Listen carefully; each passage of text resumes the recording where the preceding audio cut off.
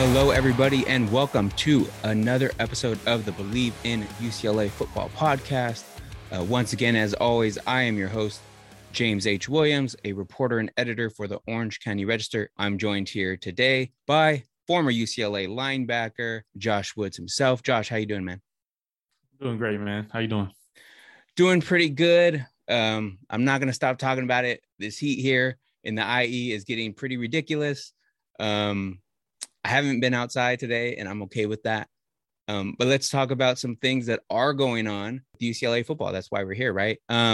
We have some fun topics, I think, to talk about today, or some interesting topics. One of our major topics is kind of based on what we talked about in the last episode. So make sure you guys go back and check that out. We talked about the schedule release for some of the games that were given broadcast TV times and whatnot. And we also talked about some recruits in the last episode. We'll be talking and touching on some of those same topics in one way or another here today. But yeah, Josh, you're out there in Canada. What's going on? What's the update on the Canadian Football League season? Kickoff Saturday to start the season. Okay. Weather's been great. I mean, light rain here and there, but that's been pretty sunny and high 60s, low 70s, at the top. Nothing too crazy. But it's all good out here. Here in Canada. I don't know if we mentioned it before. What team do you play for, and who do you guys have for your season opener? I play for the BC Lions, which is in Vancouver, British Columbia, and our first game is against the Edmonton Elks on Saturday. And we're having a big season opener. I know we just got new ownership, so they're trying to do it big. We've got I think One Republic performing right before the game. Okay. Yeah, if you hear some of the songs, but like I've heard this. Some like right. Those type of songs. Okay. So y'all doing it big out there then, huh? Should be rocking a BC place come Saturday. Sounds good. Let's move back over to the States here and talk about UCLA football, as I mentioned. Just real quick, a few notes, some things that jumped out at me. I'm actually wearing the College Football Foundation shirt, Future in Football is what my shirt says. And that kind of ties back to what was announced for the 2023 College Football Hall of Fame ballot. Some UCLA representation on there. Two guys that were on there last year. John Lee, a UCLA-Placekicker back in the 80s. I'll read a little bit about him. As I mentioned, Placekicker, two-time First Team All-American, earning consensus honors in 1985. He boasts the NCAA's highest career field goal percentage among players with at least 55 attempts, with .859. He was a two-time First Team All-Pac-10 selection who helped the Bruins to 3 league titles and finished his career as the Bruins' all-time leading scorer with 390 points. So that's John Lee. As I mentioned, he was on the ballot last year. I have a vote for the College Football Hall of Fame, so I definitely remember seeing that name on the ballot. Another name I was familiar with on the ballot, and I think at this time I was thinking, man, he'd be great to have on the coaching staff since he's an alumni. Ken Norton Jr. himself is on the ballot as a player. He was a teammate of John Lee's. Actually, they were on that conference championship team in 1985 for the Bruins. Ken Norton Jr. was a 1987 First Team All-American, leading the Bruins to 4 consecutive bowl wins. And he led the team in tackles in 1986 with 106 tackles, and 1986 with 106 tackles, and again in 1987 with 125. He ranked 6th in school history with 339 career tackles. Excuse me. Anything real quick on those two guys? Did you guys ever hear about John Lee, or is he just getting that place kicker? Heard his name mentioned before. Okay. But with a track record like that, that's definitely impact. And when I think of any type of Hall of Fame class, any type of Halloween status, I think of not only just your stats, but your impact on the game. And to be the leading scorer, to be, have that percentage. At UCLA. Yeah, to, do something not 1 year, but 2 years in a row. That shows that you were on your stuff and that you're consistent and it wasn't a fluke. specialists are people too. So Yep. I think Specialists matter, right? yeah. So I mean, it's definitely harder probably for people to vote for a specialist when there's all these other skill positions and the positions that you think about, the quarterbacks and running backs and receivers, where the stats are more, Oh yeah, in your face and flashier and everything else. Yeah, those are the things that usually look for. But like I said, specialists are people too, and with something like that, I feel like he has every right to be in there. Ken Norton Jr. We talked about him last week. We talked about him just about almost every episode. Just like his legendary status as a UCLA great, his impact on football and his legacy. Clearly, we're talking about it to this day, and his name, is always in conversation. Usually, when you're talking about UCLA, you're talking UCLA football, and when you're talking about college football linebackers, I feel like his name is always relevant in those conversations. So that's definitely impacted the legacy of why he should be in the Hall of Fame. Yeah, no doubt about it. And just to put things into perspective for this College Football Hall of Fame ballot, at some point, I think during the middle of the season, they may get down to the finalists, but then I think closer to like the national championship game or conference title week, they start, they have the Hall of Fame induction ceremony, I believe. So we'll get the finalists named at some point, but the ballot for 2023 features 80 players and 9 coaches from the college football subdivision, or also known as the FBS. And then it also has 96 players and 33 coaches from the divisional ranks. So that's like NCAA Division 1A, AA, et cetera, Division 2 maybe. So yeah, just like some of the one name that stands out, there's a bunch of different names, but one was like Antoine Randall was on there.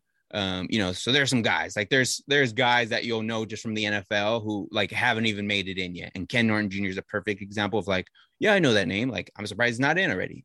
Maybe this will be the year for Ken Norton Jr. and for John Lee. But as I mentioned, for the ballot, as we kind of wrap up this topic here, for the divisional player, like kind of, standouts and whatnot, Bill McGovern, the new UCLA defensive coordinator, is on the Hall of Fame ballot under the divisional category for his playing career at Holy Cross. He was a defensive back. Let's read a little bit about him. We've kind of, been caught up to speed a little bit about what he is as a defensive coordinator. Obviously being on a member of that Eagles staff with Chip Kelly and Jerry Azzinaro and whatnot. But yeah, here's Bill McGovern in his playing days. He was named a First Team All-American in 1984. He led the nation in interceptions in 1984. He set a Division I AA career interception record with 24 and was a 2-time All-ECAC performer in 1983 and 84. And he was named a team captain for Holy Cross in 1984. When I think of Bill McGovern, and again, having a chance to talk to him before and whatnot, didn't know he did his thing and was picking up interceptions like that. That's pretty crazy to kind of read about. Wouldn't have guessed. So we'll see what kind of impact he'll have on the defensive backs for this class. But again, we've always kind of touched on it before. I like picking your brain on it. We won't spend too much time on it. But when you kind of hear like your defensive coaching staff, both of them are 2 new guys coming in this year, and both of them are like in consideration for College Football Hall of Fame. Does that not only sweeten the pot when you're a defensive guy or just a high school prospect in general, and considering a place like UCLA, like, does that not sound good to you coming in, having 2 Hall of Fame nominees on that coaching staff? Does that do anything for you at all? I think that you just give them more respect as somebody that has been in your shoes and, done the things that they've done. It just gives them, like I said, more respect of having that track record. So it's like I said before, it's easier to have a coach that has done it before, just in the level of the way that you kind of look at them a little differently rather than somebody who hasn't been in your position before. Yeah, for sure. It's like you don't have to look at the wall at UCLA and look at Troy Aikman and say, yeah, I want the career Troy Aikman had or whatever, right? Like, yeah, you got 2 guys in person, like in the weight room, on the practice field. Like, it doesn't get any better than that. But yeah, real quick, we were talking a little bit before the show, getting ready. There was a name you mentioned as far as someone that was on the UCLA roster over the last couple of years, a name people might be familiar with, who I believe announced his retirement. Yeah, Martell Irby Mm-hmm. recently retired through a music video where he's always been such a talented kid, Mm-hmm. such a good spirit, great locker room guy, and then plays his heart out on the field. But through the lyrics and through the song, you kind of hear about things that he was kind of going through mental health wise, Mm-hmm. and just his heart being kind of split between ball and his future. And he decided to retire from the game. I think the UCLA football team is really going to miss him. Like I said, not only on the field, but in the locker room, Mm-hmm. such a guy that can definitely boost morale in the locker room, just being himself.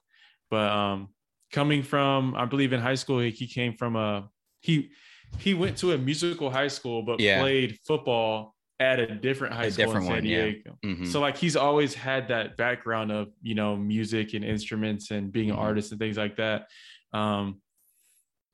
Definitely he has, since this whole NIL and everything going on, he's able to produce his own content, has his own like YouTube thing going on. He's always been putting out music since he arrived on campus. I remember that.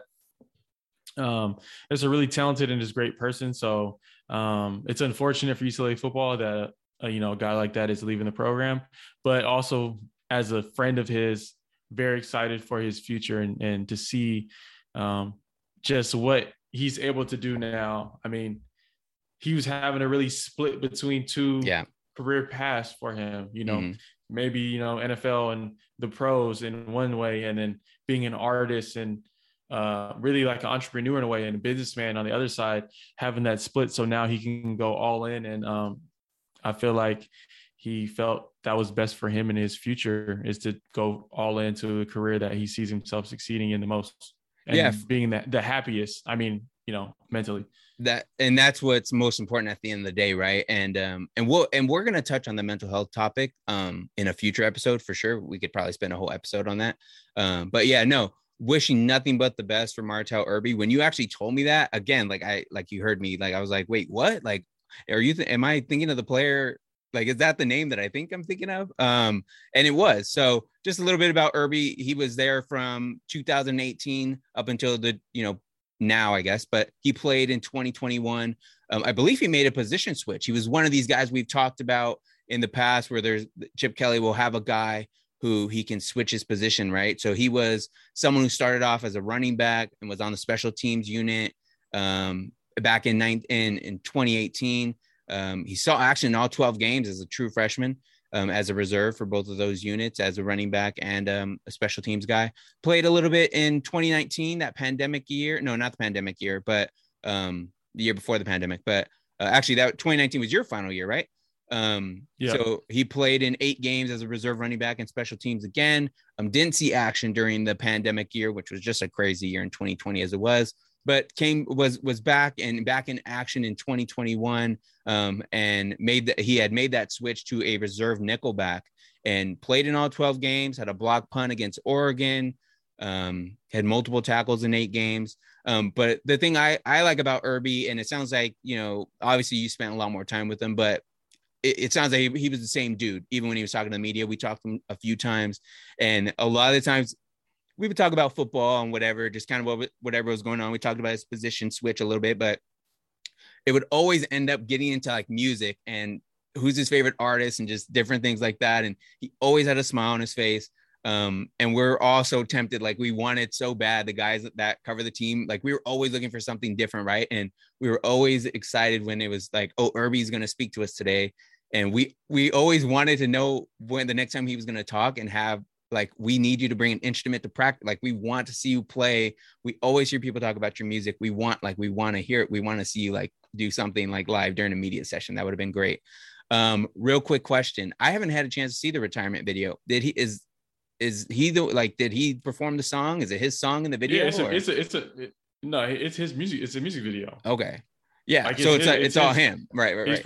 He's performing. It has highlights. It has him rapping on Spalding Field. Like, it's a full-on production of, it was a dope way to do it. And And maybe that's a glimpse into what we'll like start to expect from Irby. Like, and you talk about his content creation, like maybe that's more of what we're going to get, that kind of stuff. He was already doing he was already releasing music videos and content videos, like vlogs and all different types of stuff.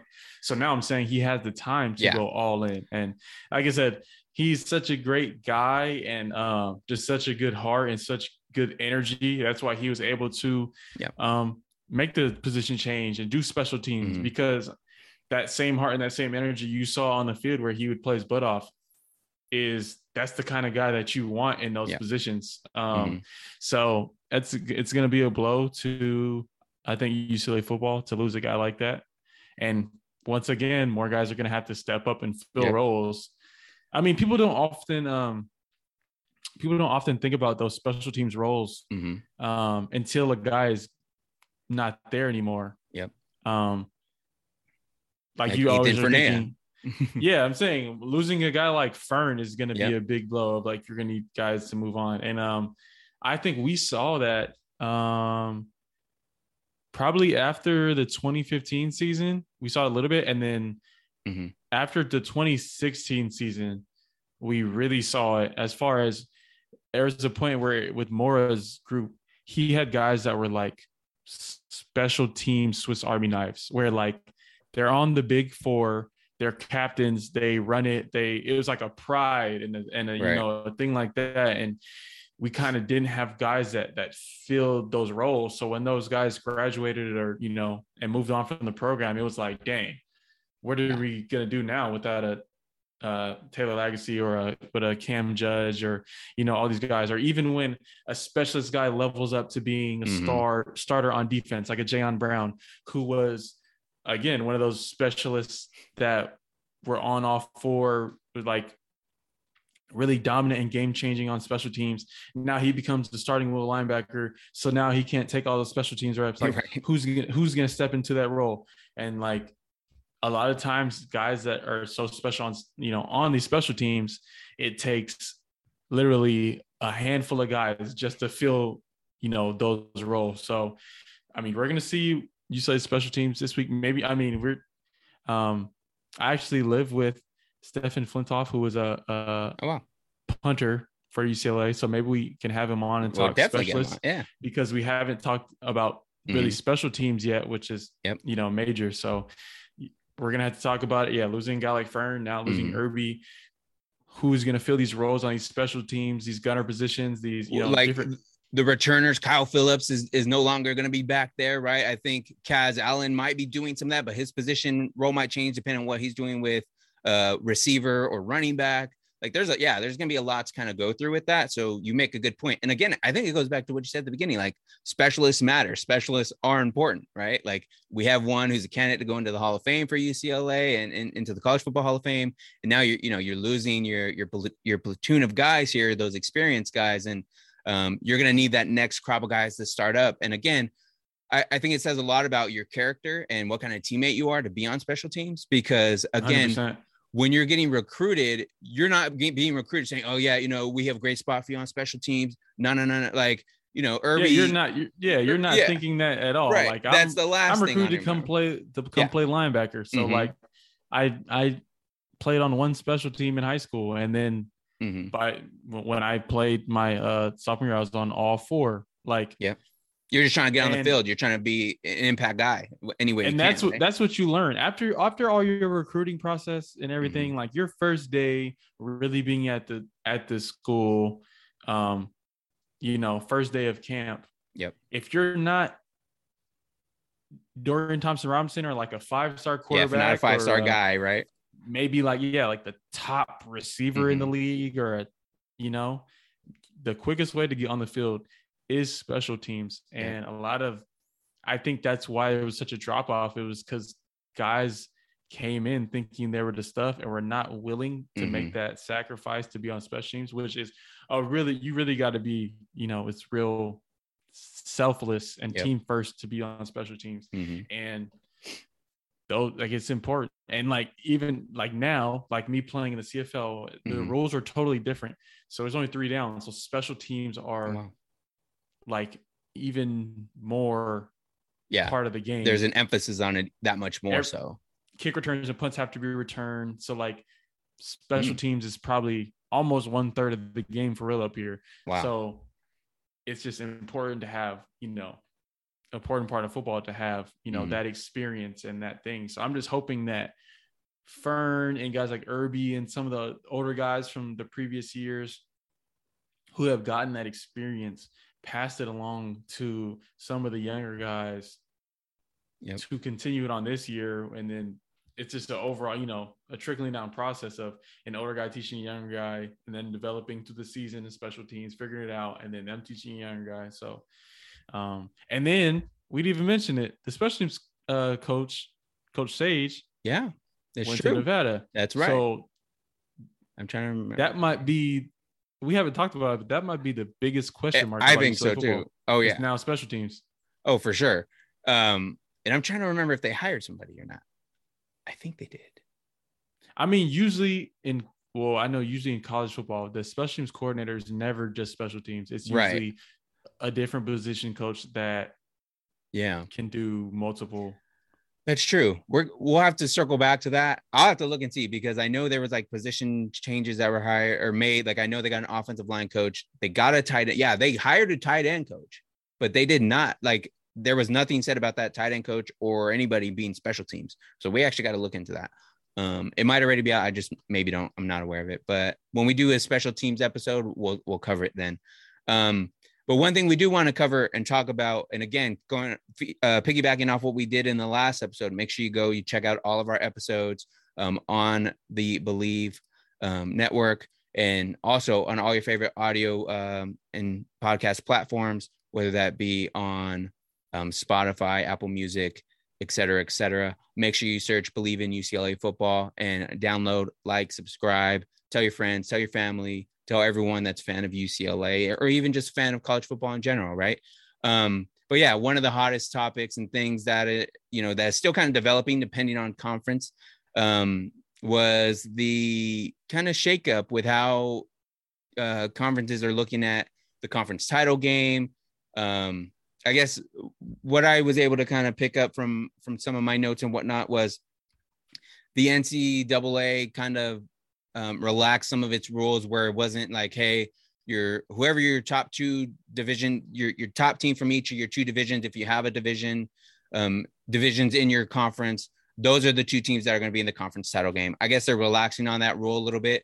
And when they made that announcement, it was only like minutes later that the Pac-12 jumped on. Obviously they know all this stuff ahead of time, but the Pac-12 conference jumped out a few minutes later with their own announcement, say, yep, we're doing it. You no longer have to win your division to be in the Pac-12 championship game. You just have to, we're just going to get our top two teams regardless of division, and that's who is going to play in our conference championship game. Again, this change is happening immediately. Sometimes you'll hear these kind of things and the transition of something will take 2 or 3 years. Nope, they're going to just do it this season, right? And it's kind of good they're doing this during the off season, and people, it gives time and people to be aware of it.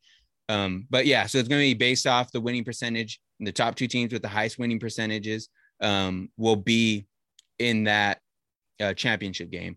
I have some examples of how things would have shaken up if this rule would have taken in effect over the last couple of years. Like it kind of changed, it would have changed quite a few situations, including some UCLA was involved with. And then I also have a comment here from the press release that was quoted from Pac-12 Commissioner George Kliavkoff.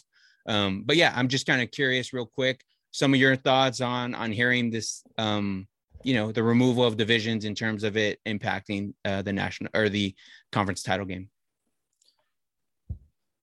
I think it's cool having the best teams play against each other, just so we can get the best team, hopefully, towards, the playoff or the Rose Bowl situation, right? But my thing is, the way the schedule is set up, it's still going to be North teams majority playing is going to play all the North and a few South teams. South teams playing all South and a few. I wish everybody had to play everybody, because there has been times where two teams up North dominate the North because everybody in the North isn't good except those two teams. So of course they're going to have a better record when the South has always been dog eat dog, knock each other off, situations like that. So I feel they have to fix the schedule somehow, so where it's a more even distribution between the North and the South schedule wise in those 9 conference games. It can't be how it is right now. Do you know what I'm saying? So well, I guess it's 5 and 4. Well, the thing that makes it complicated, because I asked these, like I try to figure it out too. So real quick though, so the reason I think that's going to be taken into account when, again, that's why it's kind of surprising that they're starting that whole rule like this season, because the schedule was already out. So it's like, whoa, like you guys are doing that now. So it does raise the question that you just brought up. But I think going forward, it'll be taken into account. And then remember the whole like alliance thing with the with the ACC and who was the other one? The Big Ten or whatever. A few teams were going over, and then so it's like there's still like debate on what the schedule is going to look like, because it's going to be where like UCLA maybe shouldn't have the schedule it has with some of these unranked teams, as you put it last week, that they have in their non-conference schedule this year, right? Like have a Clemson in there, have a somebody else, right? Just have some teams like from the ACC or whatever to fill out that non-conference schedule, and you're boosting everyone in the conference. If everyone's playing, you're raising everyone's stock, but then it also looks that much better for these bowl game but my days. thing is for the Pac-12 championship though, it's just who has the best Pac-12 record or who has the best record overall. That's a good question. Okay, so it says that's where it changes. It just said the use of winning percentage in conference games to determine championship game participants was passed with unanimous support from coaches, ADs, and presidents in the Pac-12. So everyone in the Pac-12 agreed to this, and so to answer your question, it's only for conference games. So the alliance that we just talked about maybe doesn't totally apply here, but that makes your non-conference games still not matter. Yeah, right. Which I was going to say would have been great for UCLA this year, because if they won those non-conference games, won the 3 and they would have boosted them. Yeah. But the thing is, though, does strength of schedule factor in, or Pac-12 strength of, because usually UCLA doesn't play one of the Washington teams and one of the Oregon teams. So if we play Washington, we play Oregon, and then for 2 years, and then we'll play Washington State and Oregon State. So the strength of schedule inside the Pac-12 factor in if 2 teams that haven't played each other are the second and third team. You get what I'm saying? So are you talking about like tiebreaker situation almost? Yes. So say I have your answer for that. I was like, say team 2 and 3 have the same record, but they haven't played each other. So you can't say, oh, okay, we beat them, so we have a tiebreaker. Yeah. So who gets to go in between those 2 teams? Okay. So, and I actually thought maybe I wasn't prepared for this situation, but I am. So it says any ties this season will be broken by head-to-head outcome or other steps that will focus on conference results. And the example of that would be record against common opponents. So, yeah. So, and again, like a lot of this will, it's just, it's messy because like, and almost works against like someone like what is it? There's some deal where, so like UCLA will always play Stanford and Cal because they have these California like history, rivalry, traditions, right? They play like every year. I think they played Cal like every year since like 1970 something or whatever, right? Yeah. And the pandemic was almost the only thing that interrupted that. But then one of the games got canceled, whatever, and they brought Cal back in, and that continued on. But so that's why like you only get like 2 new North teams every couple years, like you said. So yeah, we'll have to see how much of the traditions get broken, right? Like USC is still going to be on the schedule, I would imagine. But if we're moving away from divisions, what does that mean for the schedule? Are we going to see USC, UCLA every year? Are we going to see Cal and UCLA, Stanford? You have to have those 3. And you have to, but then those are the 3 that you have to have. You can go without playing like Colorado. You don't need Arizona's, you don't need Colorado every year, right? Is that what you're saying? Those 3. Yeah, I'm saying those 3 are like keep your in-state games.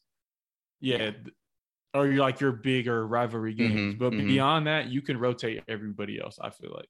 Okay, I respect that. I mean, I think that's what's coming. That's going to be coming along, right? Like after this season, again, they just want to get it started this season. And I think because the commissioner and those guys that took over the Pac-12, they're like, their goal is to get someone in national championship contention, right? Like, and they're trying to do whatever they can to make that possible. Obviously, like some USC is going to be in that mix as long as they, meet their potential. You're going to see Oregon maybe back in that mix, maybe depending on what their new coaching staff does. But yeah, like they're trying to make it so that they at least have representation in the playoff. That's the goal right now. Obviously, they're going to say they want to win they want a team to win it, right? It's interesting when you think about it that football is the only sport that doesn't play every conference opponent. Exactly. Because soccer plays everybody. Mm-hmm. Basketball plays everybody, twice? Yeah, twice. Once at home and once away, I think on like baseball is going to play everybody. Like gymnastics has to meet with every team in the Pac-12. Volleyball has, football is the only sport that I know of in college I would imagine, doesn't play every team in the conference. Off the top of my head, that's what I'm saying. It's not weird, but it could be done, but that'd take out non-conference games. Or do you think about expanding the regular season? I don't know. I mean, I'm sure some people would be for it. The grown-ups in the room who would benefit financially would be like, yeah, let's do that. Right. Yeah. But, that's a high demand on a demand on a college student's body. Yeah. Especially because they're not just like professional athletes can have preseason, like CFL has 2 preseason games, 18 regular season games. NFL has 3 preseason games or 3 now, right? It might be 3. I think it's still 4. No, I think it's 3 because they added a game, but they took a preseason game off, something like that. It's 3 and then 17. So you're still getting 20 games. And then you're like extending past finals week, past New Year's, past Christmas holiday, or you're going to extend it even earlier into the summer, in the summer. Like how would they make that work, right? Because you got to have just one game every week still. There's 2 bye weeks depending on when your game is. So maybe throw in another bye week and throw in. Yeah, but see, if you're adding teams, then you got to add another bye week. So you're adding another month to the season. I mean, you could add 2 weeks. No. 2 weeks, 1 for a bye week and 1 for one non-conference game. Oh, you're just. And then. Oh, okay. Just one non-conference game, almost like a preseason game. No. So you'd have 2. Okay. 2 non-conference games and 11 conference games. Because think about you're playing 11 at 12. Oh, yeah. Yeah. Okay, I can see that. Unless you're the people who would suck for are the Notre Dames, BYU's, like people BYU's, the independent schools. People, the independent schools that are not in conferences. That is who it impacts. But I think that's why I kind of think things like this are happening to make those schools have to get back in a conference. Yeah, that's true. Yeah, they're trying to squeeze them into doing so. Obviously, Notre Dame is not as willing to do it because they have their own TV deal and whatnot, and they make money their own way. But yeah, real quick, as we kind of wind things down here on this episode, I swear this episode went by so fast. Just for fun, let's go back a couple years to some different Pac-12 title games and see how, if this rule was taken into effect then, a lot of the games would have been different. So just kind of reading off the press release, they gave some examples. Or actually this this is just from the press release, I believe, but John Wilner, my colleague for the media news group, also had this as well. So in 2011, we'll start there, right? In the Pac-12 championship game, it was number 9 Oregon against unranked UCLA. UCLA, kind of did their thing, kept it competitive. They lost to Oregon 49-31. That Pac-12 championship game was a Rick Neuheisel led UCLA team and a Chip Kelly led Oregon team, the same Oregon team that went on to win the Pac-12 title, obviously beating UCLA and going on to the national championship game, only to lose to Cam Newton and Auburn 22-19. But the thing is, if this rule that is now being taken into effect, UCLA wouldn't have even been in the Pac-12 championship game. It would have been number 4 Stanford. So that just sounds crazy in its own right, that you had a Pac-12 championship game in 2011, and it did not feature a top 5 team. you would have had 2 top 10 teams. Thankfully, like for Oregon, they were still able to make it into the championship game. But imagine how do they make it from 9? Yeah. I mean, that we'd have to figure that out. A lot of people probably lost their conference games, but I mean, imagine Stanford, right? Stanford if they were number 4, and they probably don't make it in because they didn't get to play in their conference game. If they play in their conference game and they beat Oregon, they're in that championship game, maybe, right? So that's in 2011. 2012 was the same thing.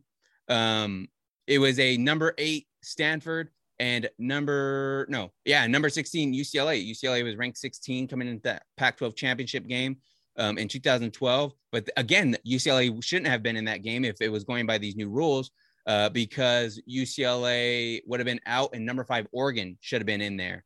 But that Pac-12 championship game was Jim Mora versus David Shaw. And UCLA only lost by 3 points in that game. It was 27-24. Some real quick, I'll read off some other ones. It was number 7 Stanford against number 20 USC, but USC shouldn't have been in that game. Should have been number 16 Oregon. Number 11 Washington played number 17, Utah, but it should have been number 13 Washington State. So you would have 2 Washington teams. And then number 13 against number 25 or unranked Washington. Sorry, these are hard to read, but it should have been number 25 Colorado. So it's all kind of confusing, but those 2 UCLA ones stand out to me the most. But with that being said, I there's a lot of meat on the bone still here, and we'll get to it down the road. But again, thank you guys so much for listening. For Josh and myself, make sure you guys continue listening and share it with your friends. We appreciate all the support. Thank you guys so much.